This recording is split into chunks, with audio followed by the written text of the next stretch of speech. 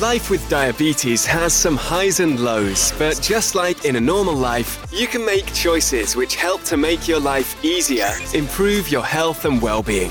In the Diabetic and Healthy podcast, we show you how to do just that. We're here to help you put your diabetes worries behind so that you can start enjoying life with a sky-high smile on your face. So let's meet our host for today's show. Here's Charlotte. Hi and welcome back to another episode of the Diabetic and Healthy podcast. I hope everyone is well. I have a very special show for you today. I talk to a lovely guy called Chris McMahon from New York. And this is kind of like it's like a Your Stories episode, and Chris is kind of a guest speaker all rolled into one. Chris is a very successful personal trainer, mindset and nutrition coach. But he also has type 1 diabetes. So Chris shares a lot of his story, but also some really, really great knowledge that he shares with us about training and mindset and all things like that. He has also very generously gifted something very special just for diabetic and healthy listeners. So Chris has gifted a 3-part video series, and it's all about how to curb cravings, how to boost energy, and how to put a training plan together. So we will provide the link to that with this episode on the website. So thank you so much to Chris for providing that just for us. Before I get started, just a quick reminder about Diabetic and Healthy on social media. We do have a Facebook page and 2 Facebook groups. The groups are Diabetic and Healthy Community and also Type 1 Fit. So if you aren't already, please do get involved with those. Diabetic and Healthy is on Instagram. It's diabetic_and_healthy. And of course, there's a podcast that you're listening to right now. Please do hit subscribe so that you never miss a show. Okay, so this is me interviewing Chris McMahon. Hi, Chris. How are you? Oh, I am good. Thank you so much for having me here. No problem at all. Thank you for coming on. How is your day so far? I know it's morning now. Yeah. It's pretty good. So my mornings really start. I'm up and I start at 4 a.m. That's just how I like to do things.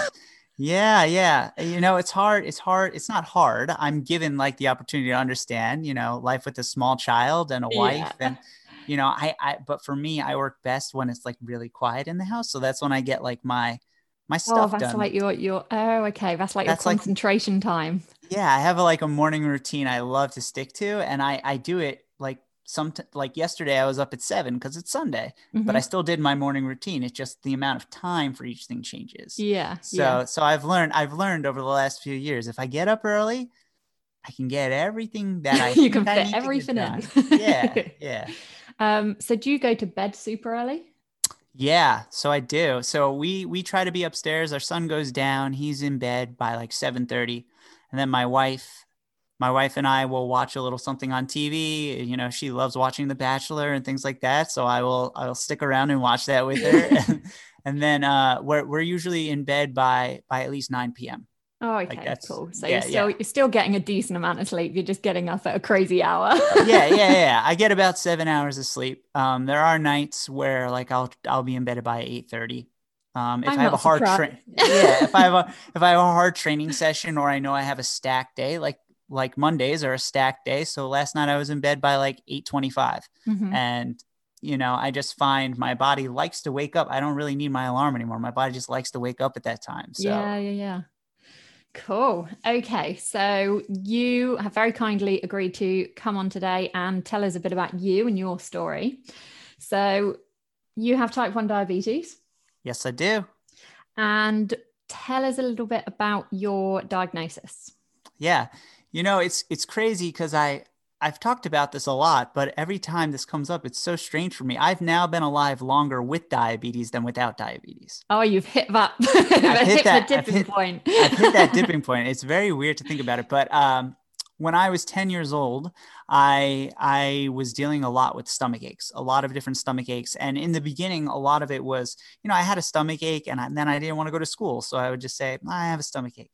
And I started to say it a lot, but then it actually really did start happening a lot. I would have these horrible, horrible stomach aches. And I spent the year going in and out of the hospital, doing CAT scans, doing MRIs. They could not figure out what it was. They thought I had an ulcer.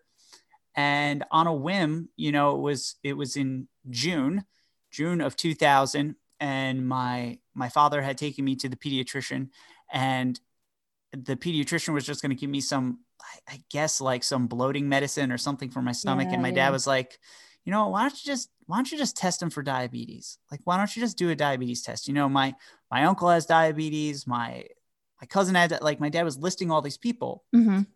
But the doctor didn't want to do it because I was a healthy 10-year-old boy. And also I'm adopted. So on my medical record, family. Yeah. Like on my medical records, there apparently was no history of diabetes, no history of heart disease, no history of anything. So the doctors were like, I don't know. And my dad convinced them. And by 3:00 that afternoon, they were like, oh yeah, you have diabetes. Oh, wow. I can remember it. I don't know if they did this with you. I know certain people where they are, like if you're in, ketoacidosis, if you're like in a danger zone, like, yeah, you clearly have it. They're not going to do this with you. Yeah. But for me, it was basically like my last rites meal. They're like, go out and eat the most lavish meal you could possibly eat. So as a 10-year-old, I was like, they actually told you that. Because I was in this stage where, when you're diagnosed very early on with diabetes, for everyone out there who is diagnosed early, this, you're in this honeymoon phase where your pancreas is still producing insulin. Mm-hmm. So as a 10-year-old boy, I could get away with eating whatever I want. And yeah, I might have to go to the bathroom, maybe.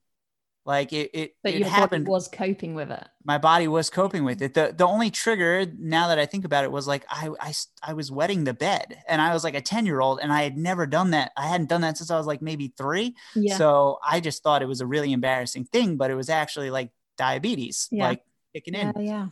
And so I went for this meal, and I had a Belgian waffle with like syrup. I had an omelet. I had 2 bowls of Frosted Flakes. I had like a glass of orange juice. And like, so I did all this. All the sugar.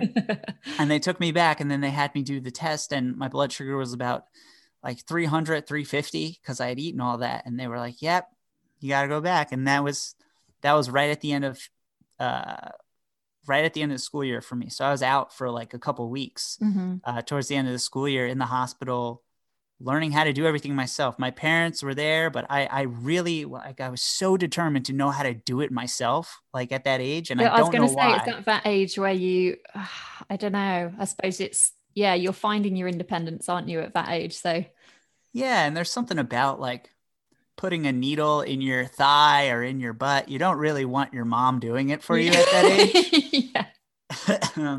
So that was like a big thing of it. But yeah, so now I've been living as a type 1 diabetic for 20 years now.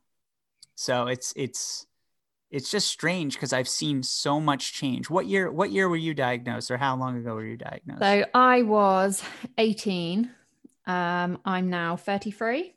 Okay. So yeah. So in that time, you've seen so much change. Yeah. Yeah. Like definitely. I can remember going on my first insulin pump a year later. So 2001, and it was a Medtronic pump, and it was like the size of a brick. Like it had, and it had like a Velcro cover. Like it would have this Velcro cover that kept it from getting like anything on it. And I just remember there were no flexible needles at the time. So it was like a long lancet needle that would like sit. And here I was, this active kid, and I was not. I bet every time you knocked it or anything, yes, it was like, oh. I was also a really scrawny kid. Like I was just super skinny. Like my senior year of high school and my freshman year of college, I weighed like 117 pounds. So, and I was 5'10", so I was just a very lanky, skinny kid, and like we'd say lanky over here. I don't know if you use that. I was like a beanpole. I was literally like the Scarecrow in Wizard of Oz. Like that was me. was all limbs. And that's not great when you got to stick things in yourself. No. And it was so cool to just see like everything I track now is on my phone. Like if I could have went back in time and told myself I'd be like a cyborg, like I would have totally like, been, this is quite cool actually. Yeah, I would have been like, oh, this is fine. Like the pump is going to adjust for me. What? You're going to have a CGM. Oh, okay. Like, it's just like, it's crazy. So you are on a pump now. Yeah. So have you always stayed on pump? Do you ever, I mean, I've never had a pump, but I know people that do have pumps that like a break every now and then.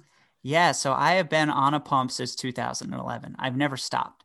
There was a brief period of time, and I definitely had to do with me being a teenager where I did not want to listen. Like I was about 14.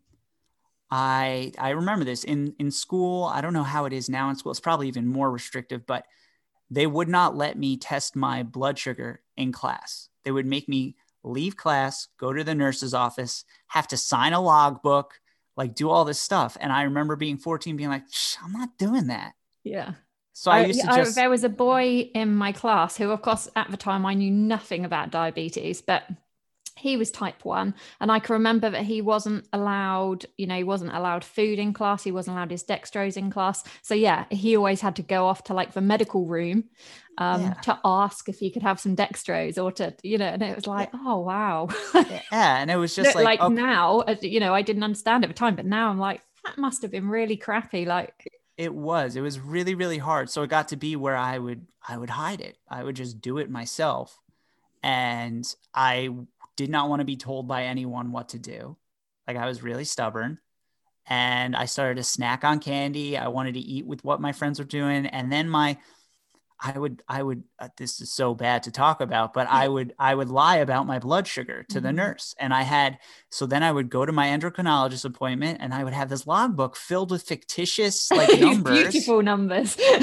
And like my A1C came back once, and it was like 8 something, like it was 9 something. And they were like, what are you doing? Yeah, this like, doesn't make sense. Yeah. And the doctor, I'm so thankful that my mother had picked this doctor who was just so strict. I remember thinking he was such a hard ass. Like I did not like him. I did not understand like why he would talk down to me this way. And he would look at me and he was like, you are going to die. Like you are going to die if you continue doing this. Like you are 14, you think you're invincible.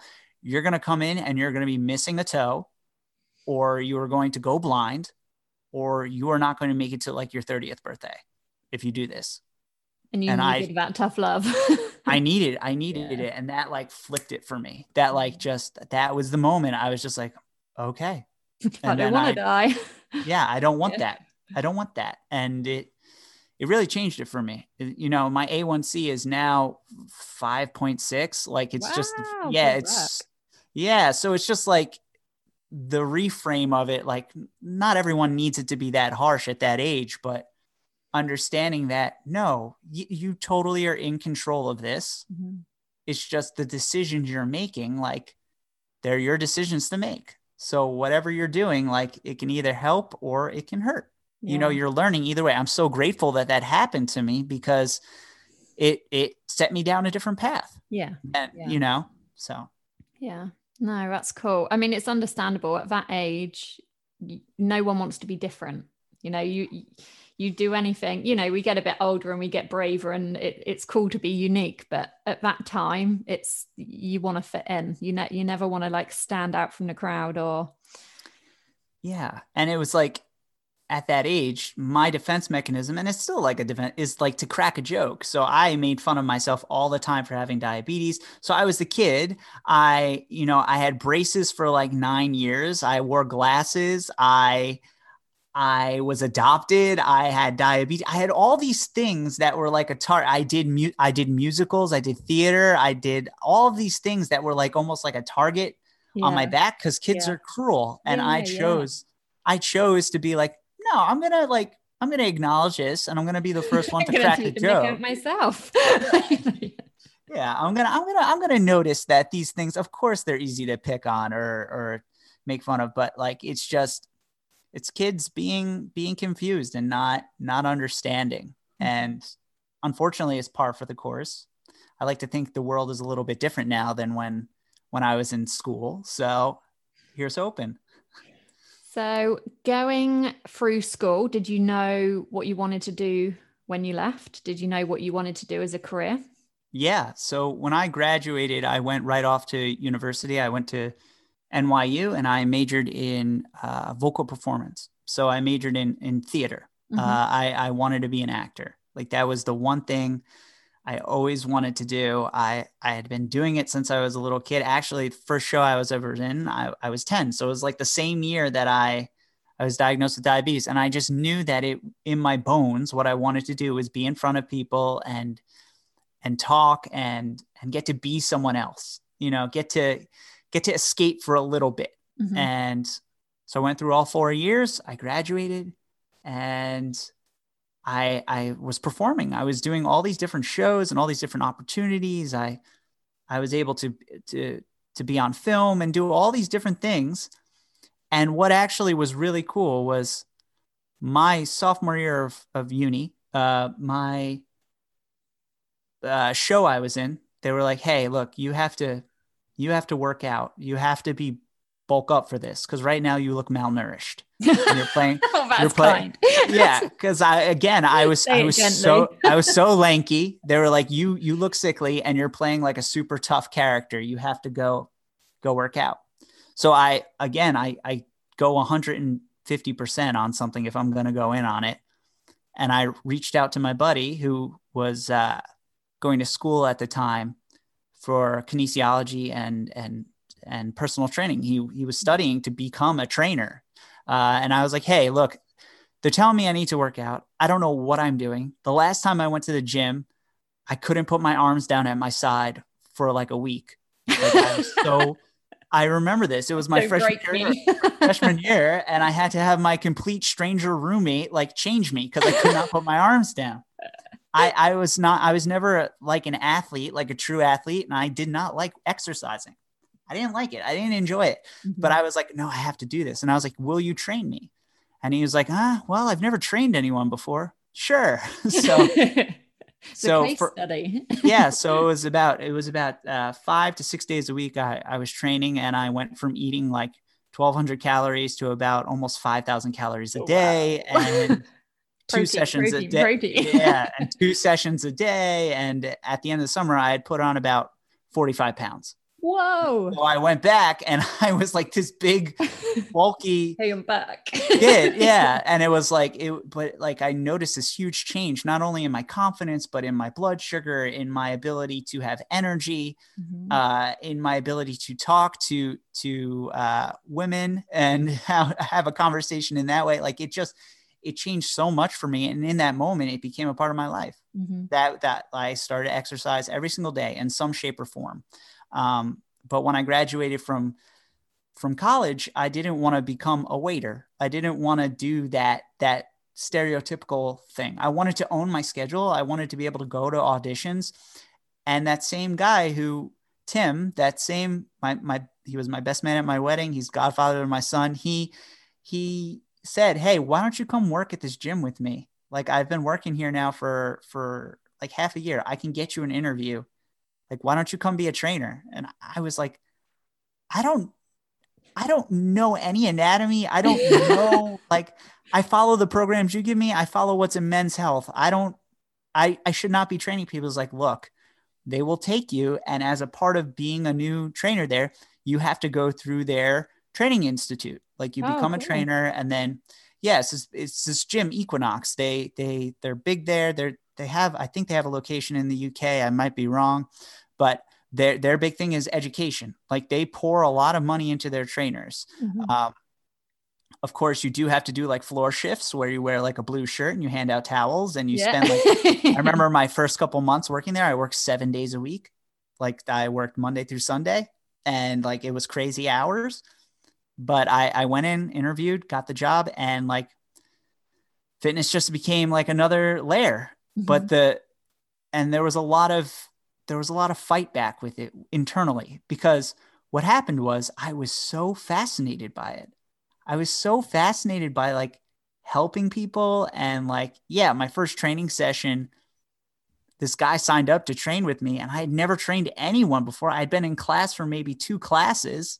And I was like, I don't know program design. I don't know anything. Like, but by the end of the session, he was like, hey, I really needed that. Thank you.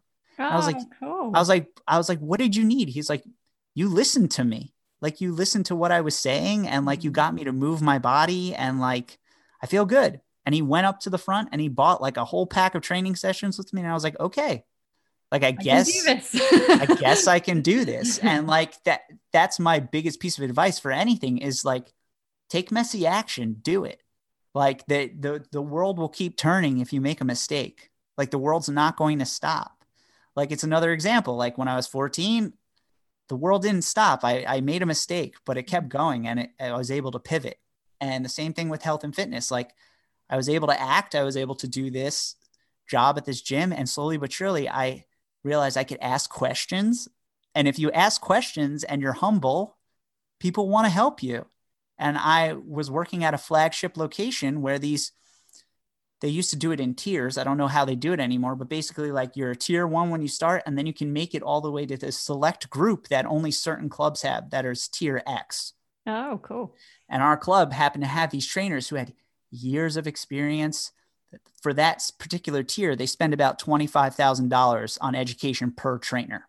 So like, I had these people who had all this knowledge, and I would be like, hey, look, I don't know how to do this, or I'm not sure how to program for this person. And they would all be like, okay, cool, I'll help you, but you have to actually do the work and come with questions and I did every single time I meet someone new. Like, I pride myself on not coming in with this ego of like, oh, they're doing I know everything. Oh, right. It's like, to ask questions. Yeah. It's like, no, like, even if you do have more experience than someone else, you have not lived the same story as that person.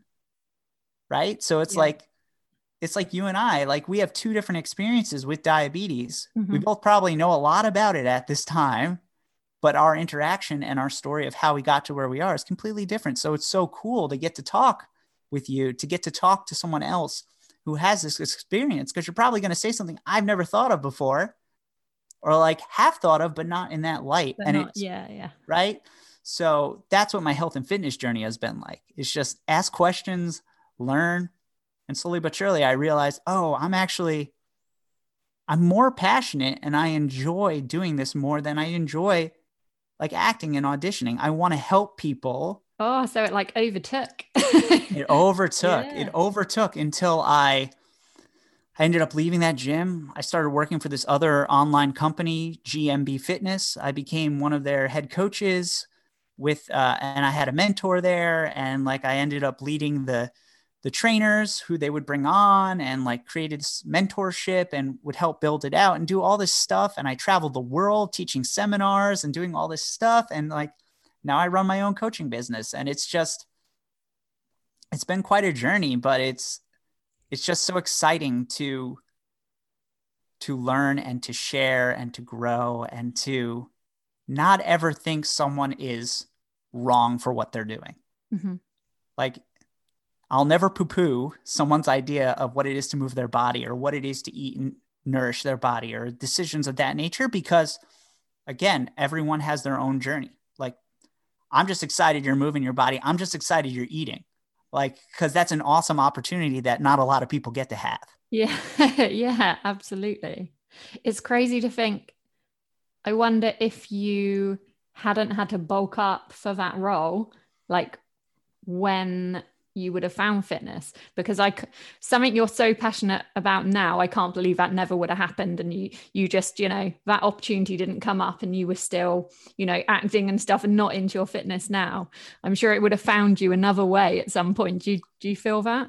I think it would have, because for me, I don't know if you've had this, but for me, like I've had severe anxiety and depression for most of my life that went undiagnosed. And then a wonderful thing called therapy came into my life, and I realized that, oh yeah, this has been a thing for a long time. And what it was is training, like lifting weights and moving my body in that way, became my outlet for anger, for anxiety, for all of these things that, like, I didn't play a sport.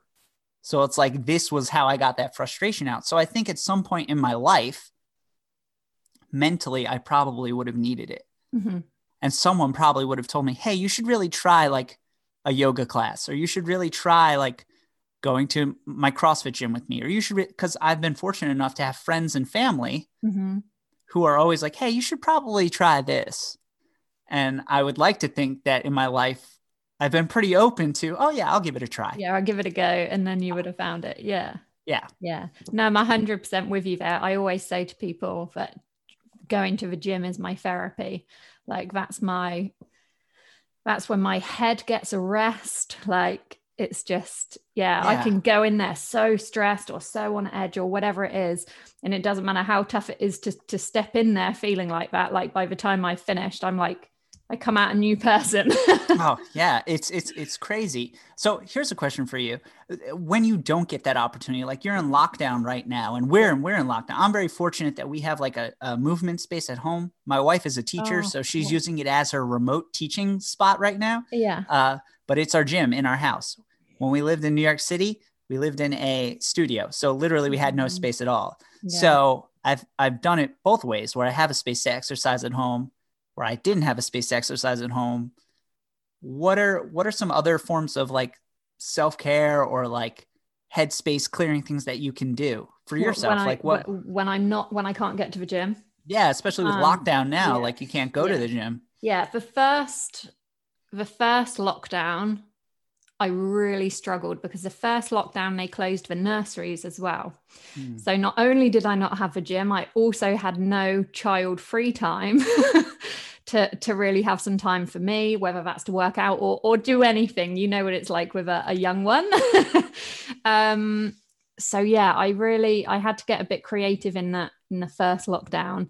But definitely mental health wise, I really struggled. So I had to get myself in a new routine, and I would get up and I was literally just doing little home workouts, but I was making sure I did a little bit every morning, even if it was 20 minutes and then my son got up and interrupted me because I was making sure I got up really early so I could fit it in before I was getting like jumped on. But even just getting up and doing 20 minutes was like, oh yeah, that's just like rescued my head for the day. In this lockdown, my son still goes to nursery part-time. So that's cool because I've still got those opportunities. Again, I'm doing some home workouts. We've only been in proper lockdown a couple of weeks now. So the gym's closed a couple of weeks ago. The first week I wasn't very well anyway. So that was workouts out the window. And then because I got out of that routine, I didn't really do much last week just because I'd had that week break. I didn't do that much. I did some more walking. We've got a dog, so it's a good excuse to get out with a dog. And then I just started doing workouts again. So I literally did a workout first thing this morning, just like resistance bands and some body weight stuff. I just put some music on ridiculously loud. Should probably apologize to neighbors. I didn't even have a plan. I was like, I'm gonna whack the music up and let's see what happens. And and that was cool this morning. So that's so powerful. I love that. I love that. So the number one thing that you said off the bat that caught me was like, I didn't move my body. I felt out of sorts. So I just took 20 minutes. And that's what I really encourage like all of my clients to do is like, we have to let go of the expectation that we have, especially if we have kids. If we have kids, it's really easy to have this expectation that, all right, so before I had a kid, I was going to the gym. I was doing like an hour and a half session. I was going to say an hour and a half was like like for me, like working as like a fitness professional, having to or getting to travel and teach like these seminars that are multi-days, I was training my body so I could work up to like 3 hours without breaking a sweat because I needed to be able to sustain. So that became ingrained with me. All right, I need to move my body for this amount of time. I need to stretch so I can get this amount of time. Right. So it became this thing, which was like a downfall for me because like, totally mindset. Like if I didn't get this done, then I was X or Y. Yeah. If I don't like exercise, if you haven't done that. Yeah, exactly. It's like, that's a story that I then tell myself. And this is another thing with anyone I work with. We have stories that we tell ourselves and we place attachment to that story when in fact, all it is a story. It's fiction, right? You're an amazing human being. Like you moved your body, but you also like, you're able to be strong enough to be present with your son. to spend time doing that. Right. So that you're amazing. You're an amazing mother. Like you have all these opportunities, all these things, right? Whoever's listening to this, you're an amazing person right now for taking time to put this in your ear and listen to it. You're giving yourself that opportunity. And anyone who works with me, like, that's it. Like, we need to understand that these excessive expectations that we set for ourselves are actually what brings us down into that failure mindset. It's like, do I need to actually move 60 minutes? Or if I wake up and get out of bed in the morning and do like 5 push-ups, I've moved my body. Yeah. Like you could check, you can literally check that off. Like, oh, I did move my body today. What else can I get done in 5 minutes? Right. Yeah. So that's where that whole morning routine comes in too. It's like, I meditate 10 minutes, I read 10 minutes, and then I write in my journal for 5 minutes. That's like my routine or some shape of that. Yeah. And it's like, wow, you can actually get so much done in that time. In a short space of time. Yeah. Yeah. So what's your kind of workout schedule like now? Because now so your little one is did you say 9 months? Yeah, he's 9 months. 9 months old. So do you try and plan your workouts now, or is it a case of I'll get it done when he's in bed, or I'll see if he has a nap, or Yeah, I love this. So like I said, I wake up at 4 a.m. So generally for that hour, like 4 to 5 a.m., I'll meditate, I'll read, I'll journal, I'll plan out for the day what has to get done. Like every time I journal, I'll do like meditation thoughts. I will do like particular quotes or something that inspired me from whatever I was reading. And then I will pick my top 3 priorities for the day. I never have more than 3. That's I never so have good. more. See, my downfall is I used to write lists of like 20 things like, I can do that in a day. Right. And then when I only get 5 done, I'm like, no. Right. I did the same thing. I used to have Post-it notes littered all over my desk. I would just make chronic lists because it's so satisfying to check something off. Then I had to check in with myself and be like, oh man, that's just me wanting to give myself a pat on the back. Right? Because it's like, yeah, of course I'm going to take out the trash. Like, I don't want the house to smell horrible. Here's a question. Have you ever done something that wasn't on the list and then added it to the list so you could tick it? Yeah. Yeah, of course. Yeah. So now what I do is I stick with 3 things, and they're 3 things for my business. So I have a business coach, Jess Glazer, and she likes to think IPA, income producing activity. Okay. So those are like, but you can also translate that outside of work. What are the IPAs? It's not income. It could just be whatever you want it to be that is producing whatever outcome you want. So it's what is the action I can take that's going to take me one step closer to the ideal version of myself that I want to be. What is the smallest thing I can do? So for me, moving my body, that takes me one step closer. So what I do is I'll do that for the first hour from 4 to 5 or 4 to 4:45. Maybe I'll do some client programming in that time too, because it's so quiet. I can really focus in. And then from 5 to 6 a.m., I work out.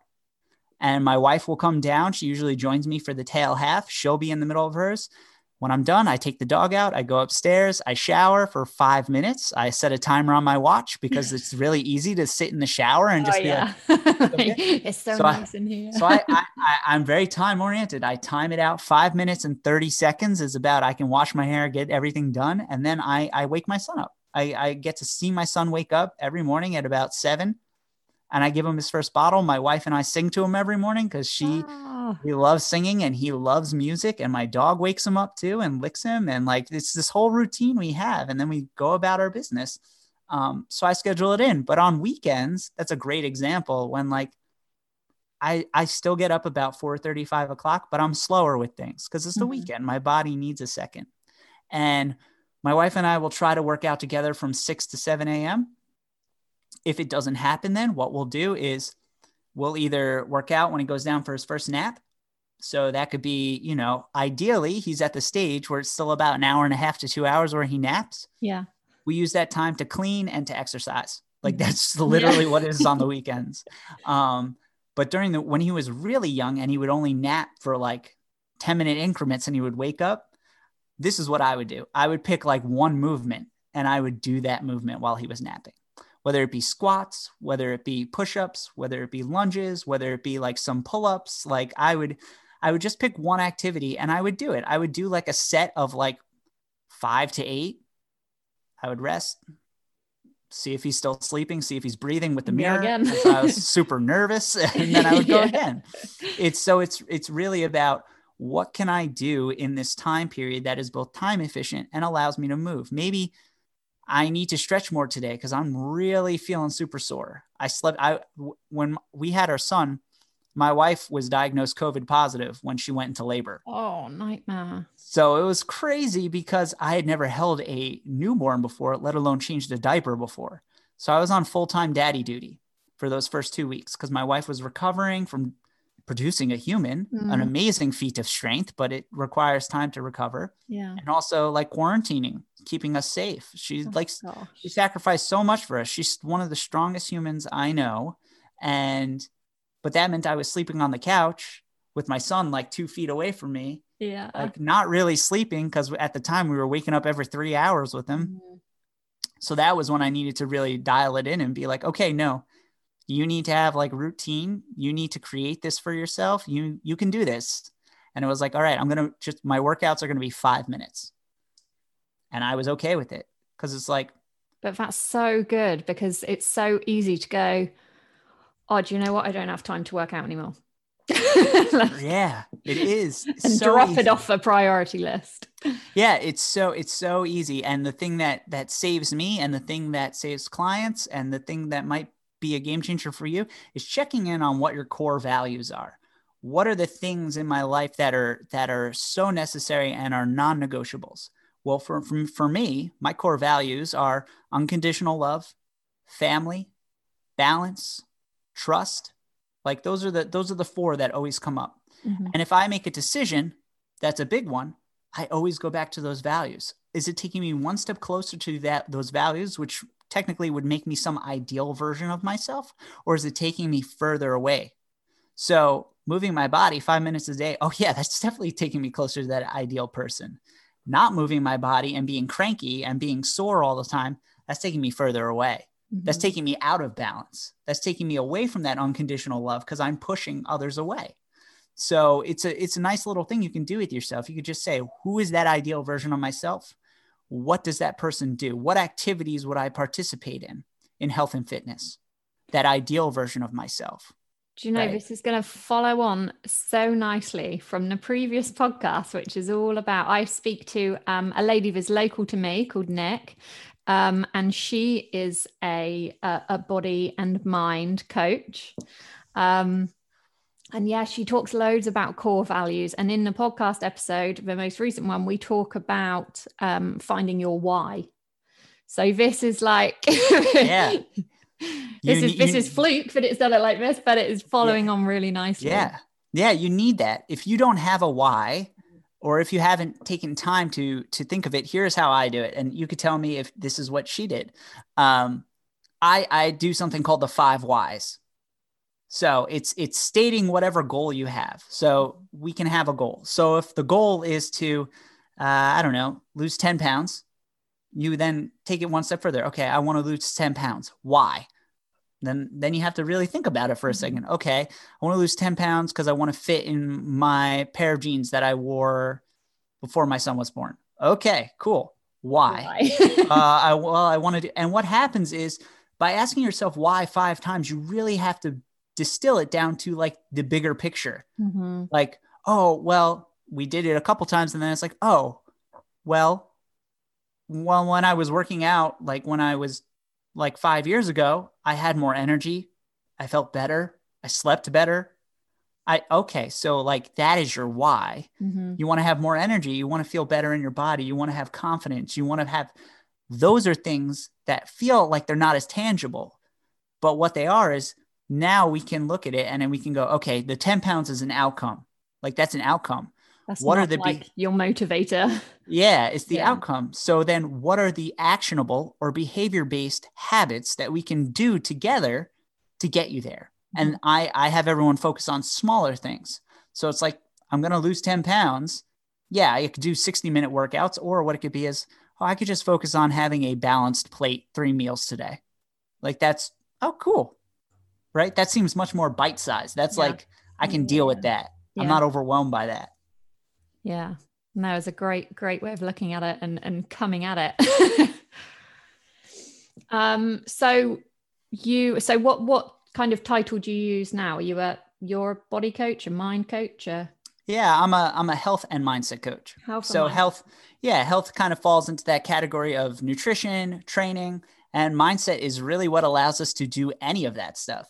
So if we're not in alignment with our goals, with our values, then those other things are going to be really, really hard. Mm-hmm. So it's like a trifecta. We really need to be present in every decision we're making and know why we're making those decisions.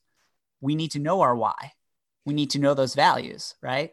Yeah, absolutely. So do you have a real variety of clients? Do you find that a certain type of person comes to you for training or?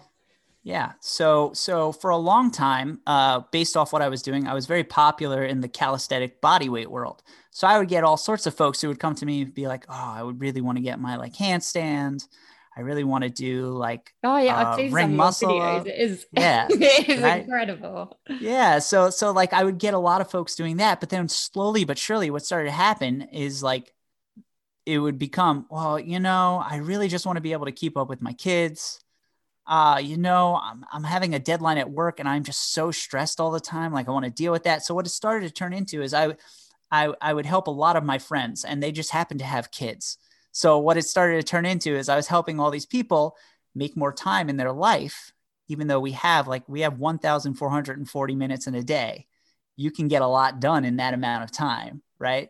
So it's turned into where I was helping them navigate time, navigate nutrition, navigate training, and it all came back to mindset. And then it started to turn into, oh, I have a kid now. I totally can get now I even understand even more of where these folks are coming from. So it started to turn into, I worked with a lot of busy parents and a lot of busy professionals. And I helped them pretty much lose weight, move pain-free, get stronger without spending hours in the gym.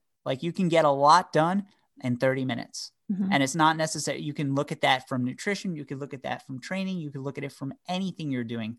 30 minutes is a lot. 10 minutes is a lot. Time is whatever we want, whatever value we want to give to it. But I will say it is the most valuable asset you have. So, yeah. Cool. And you're obviously loving what you're doing. You can tell you're really passionate about it. Yeah. It's just, there's something about it. It's just, I had this amazing life pre-COVID where I was working for this company. I made my own hours. It was true autonomy. I decided what I was doing. And yet I woke up every morning just feeling sad, feeling like there was something untapped. And, so my son was born and we were dealing with quarantine. We're dealing with COVID. And 2 days after we came home from the hospital, I was actually let go from my job. The company downsized. So I was unemployed with this son, a wife. My wife was on medical leave from her job as a teacher. So it was what am I going to do?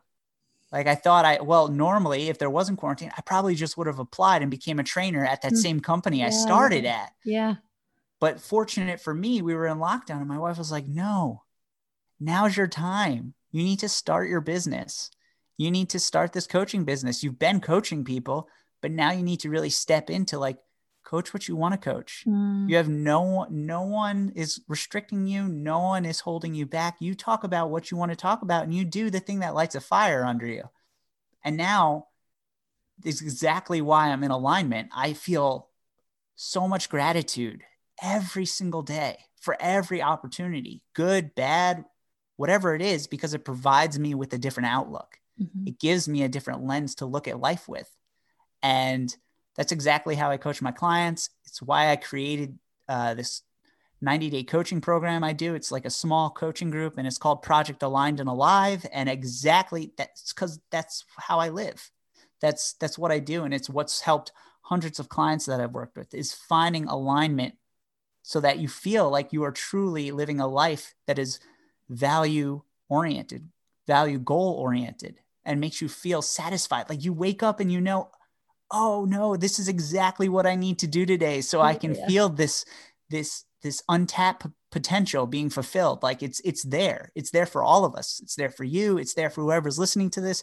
It's just a matter of dialing it in and figuring out what it is, And do you find, because you have this routine, and you said you do this kind of ritual almost in the morning, does that help with your blood sugar management as well? Do you find, because you're doing kind of similar things and you've got structure to your day? Yes. So that's the number one thing. When I was first diagnosed, they were like, you have to write down your numbers. And I was like a 10-year-old, and I was like, I'm not doing that. It was just, I'm not counting carbs. I'm not going to do that. Like, I'm going to wing it. And now at this age, after 20 years with this, having routine is totally it. I could tell you exactly what's going to happen to my blood sugar at what time of day based off of what I'm putting in my body. Mm-hmm. And I don't know if you follow these folks, Mastering Diabetes, but they have this great concept of what they use, and they're called decision trees.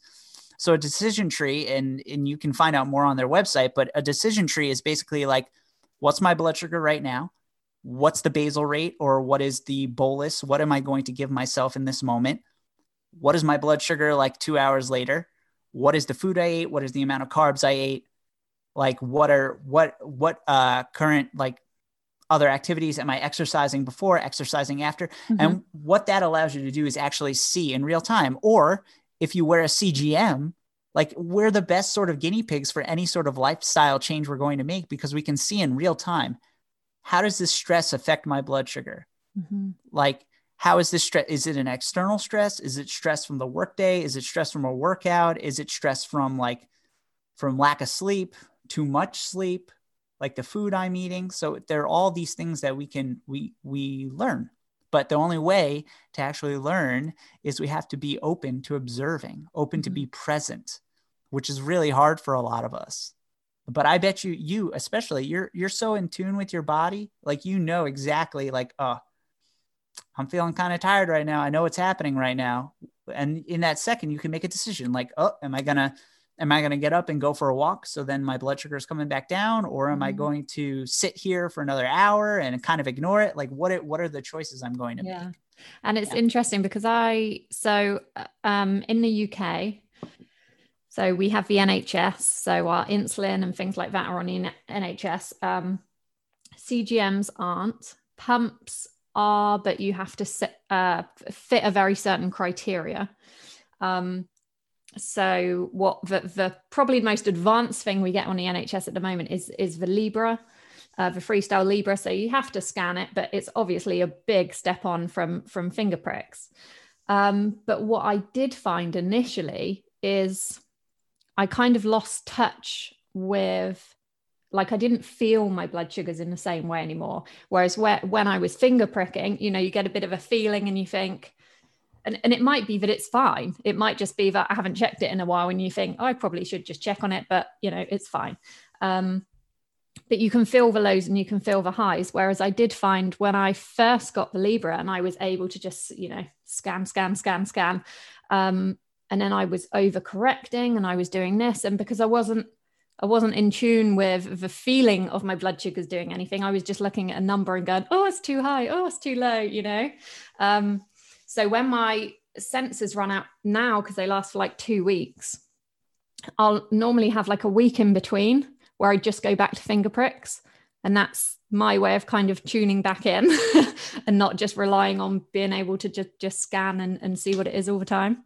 Yeah, I actually agree with that 100%. What happened to me is, again, because of my diagnosed like anxiety and depression, I have a level of OCD that is there too, that is present. And if I'm not being aware of it, like if I'm not noticing those tics, what happened to me is when I first went on a CGM, and this was back a couple of years ago when I went on one, I started to obsess. I started to be like, okay, I noticed that it's upward trending right now. I need to correct. Yes. I need to do this. If I do not do this, something bad is going to happen. Or if it's dipping low, all right, now I have to eat something. Otherwise this is going to go bad.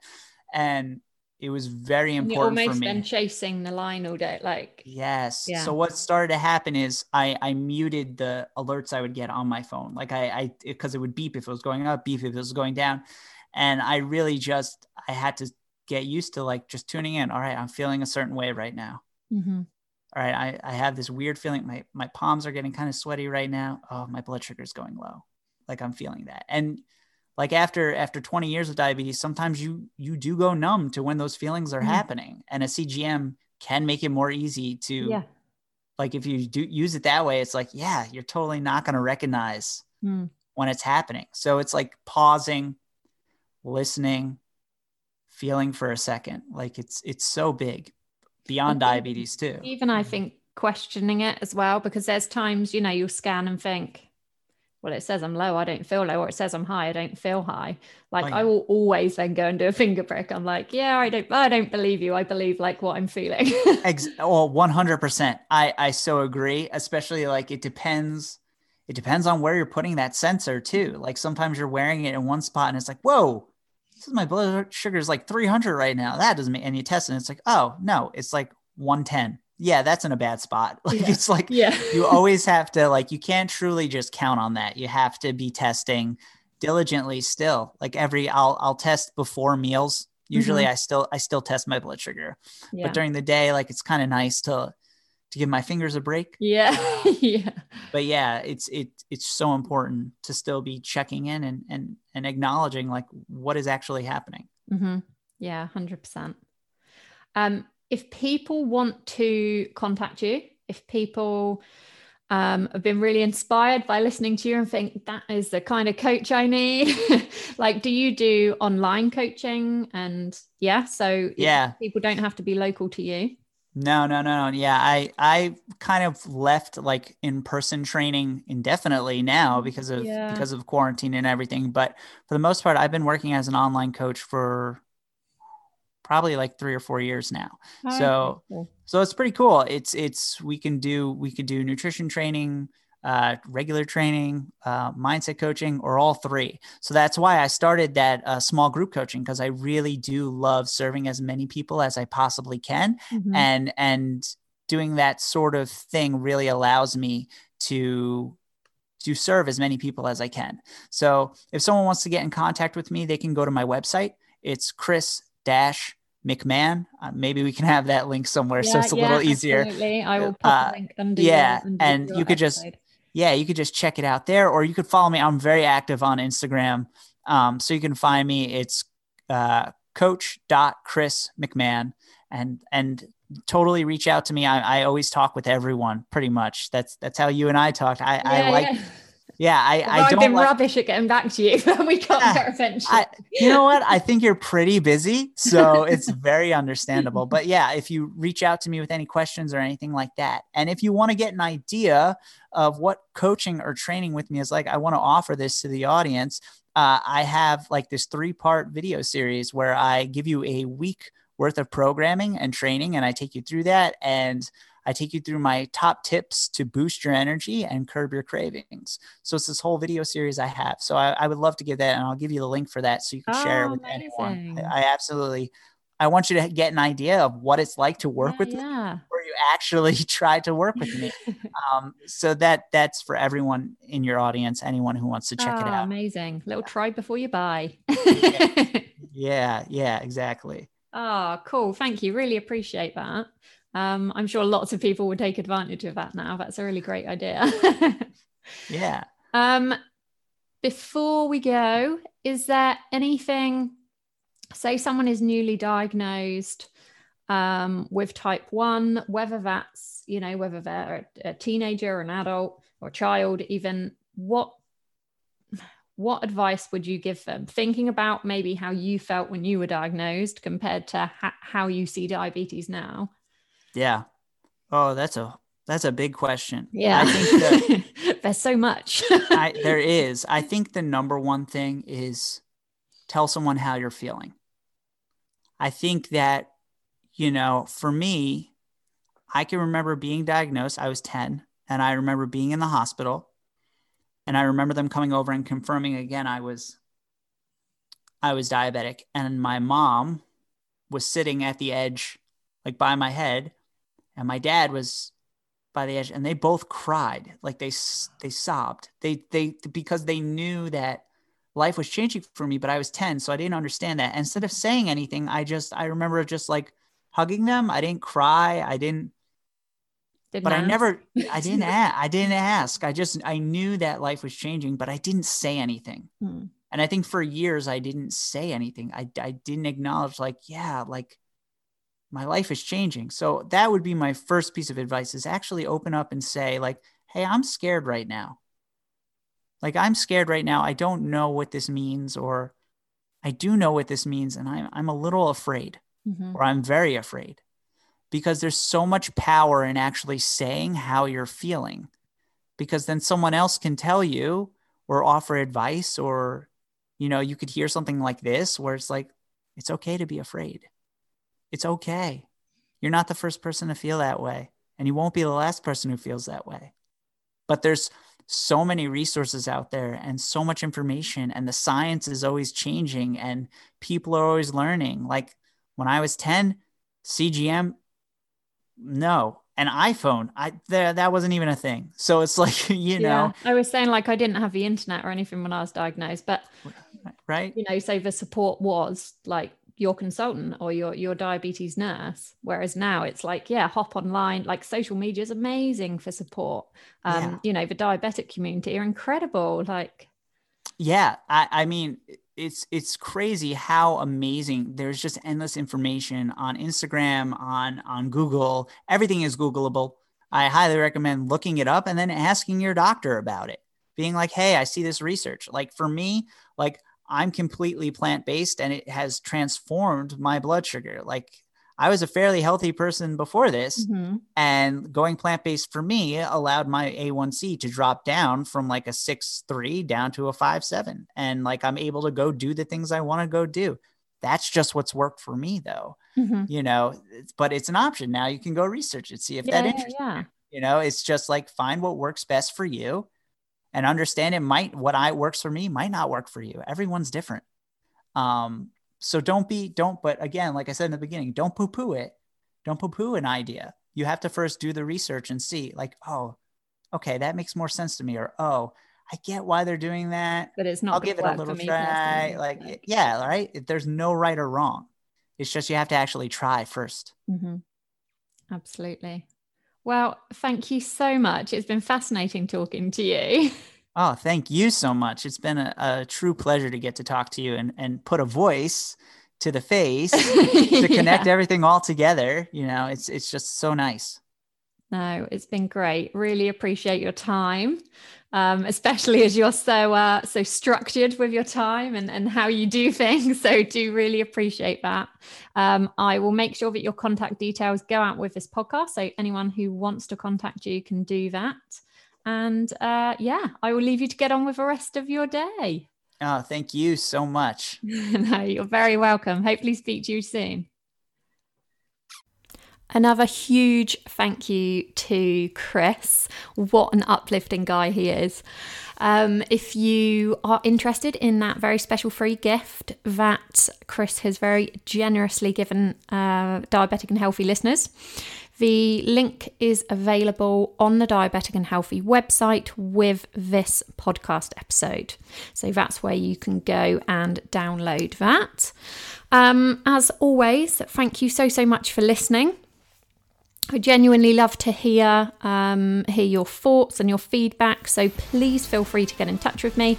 My email is charlotte@diabeticandhealthy.com, or you can drop a message via the Facebook page or Instagram.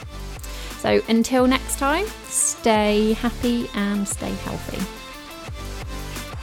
This episode has ended, but your journey towards a healthy and happy life continues. Head on over to diabeticandhealthy.com and join the conversation with other diabetics and their families. All the information in this episode is not designed to replace the advice from the health professional team looking after you and your diabetes. Before making any significant lifestyle changes, do consult them with your doctor.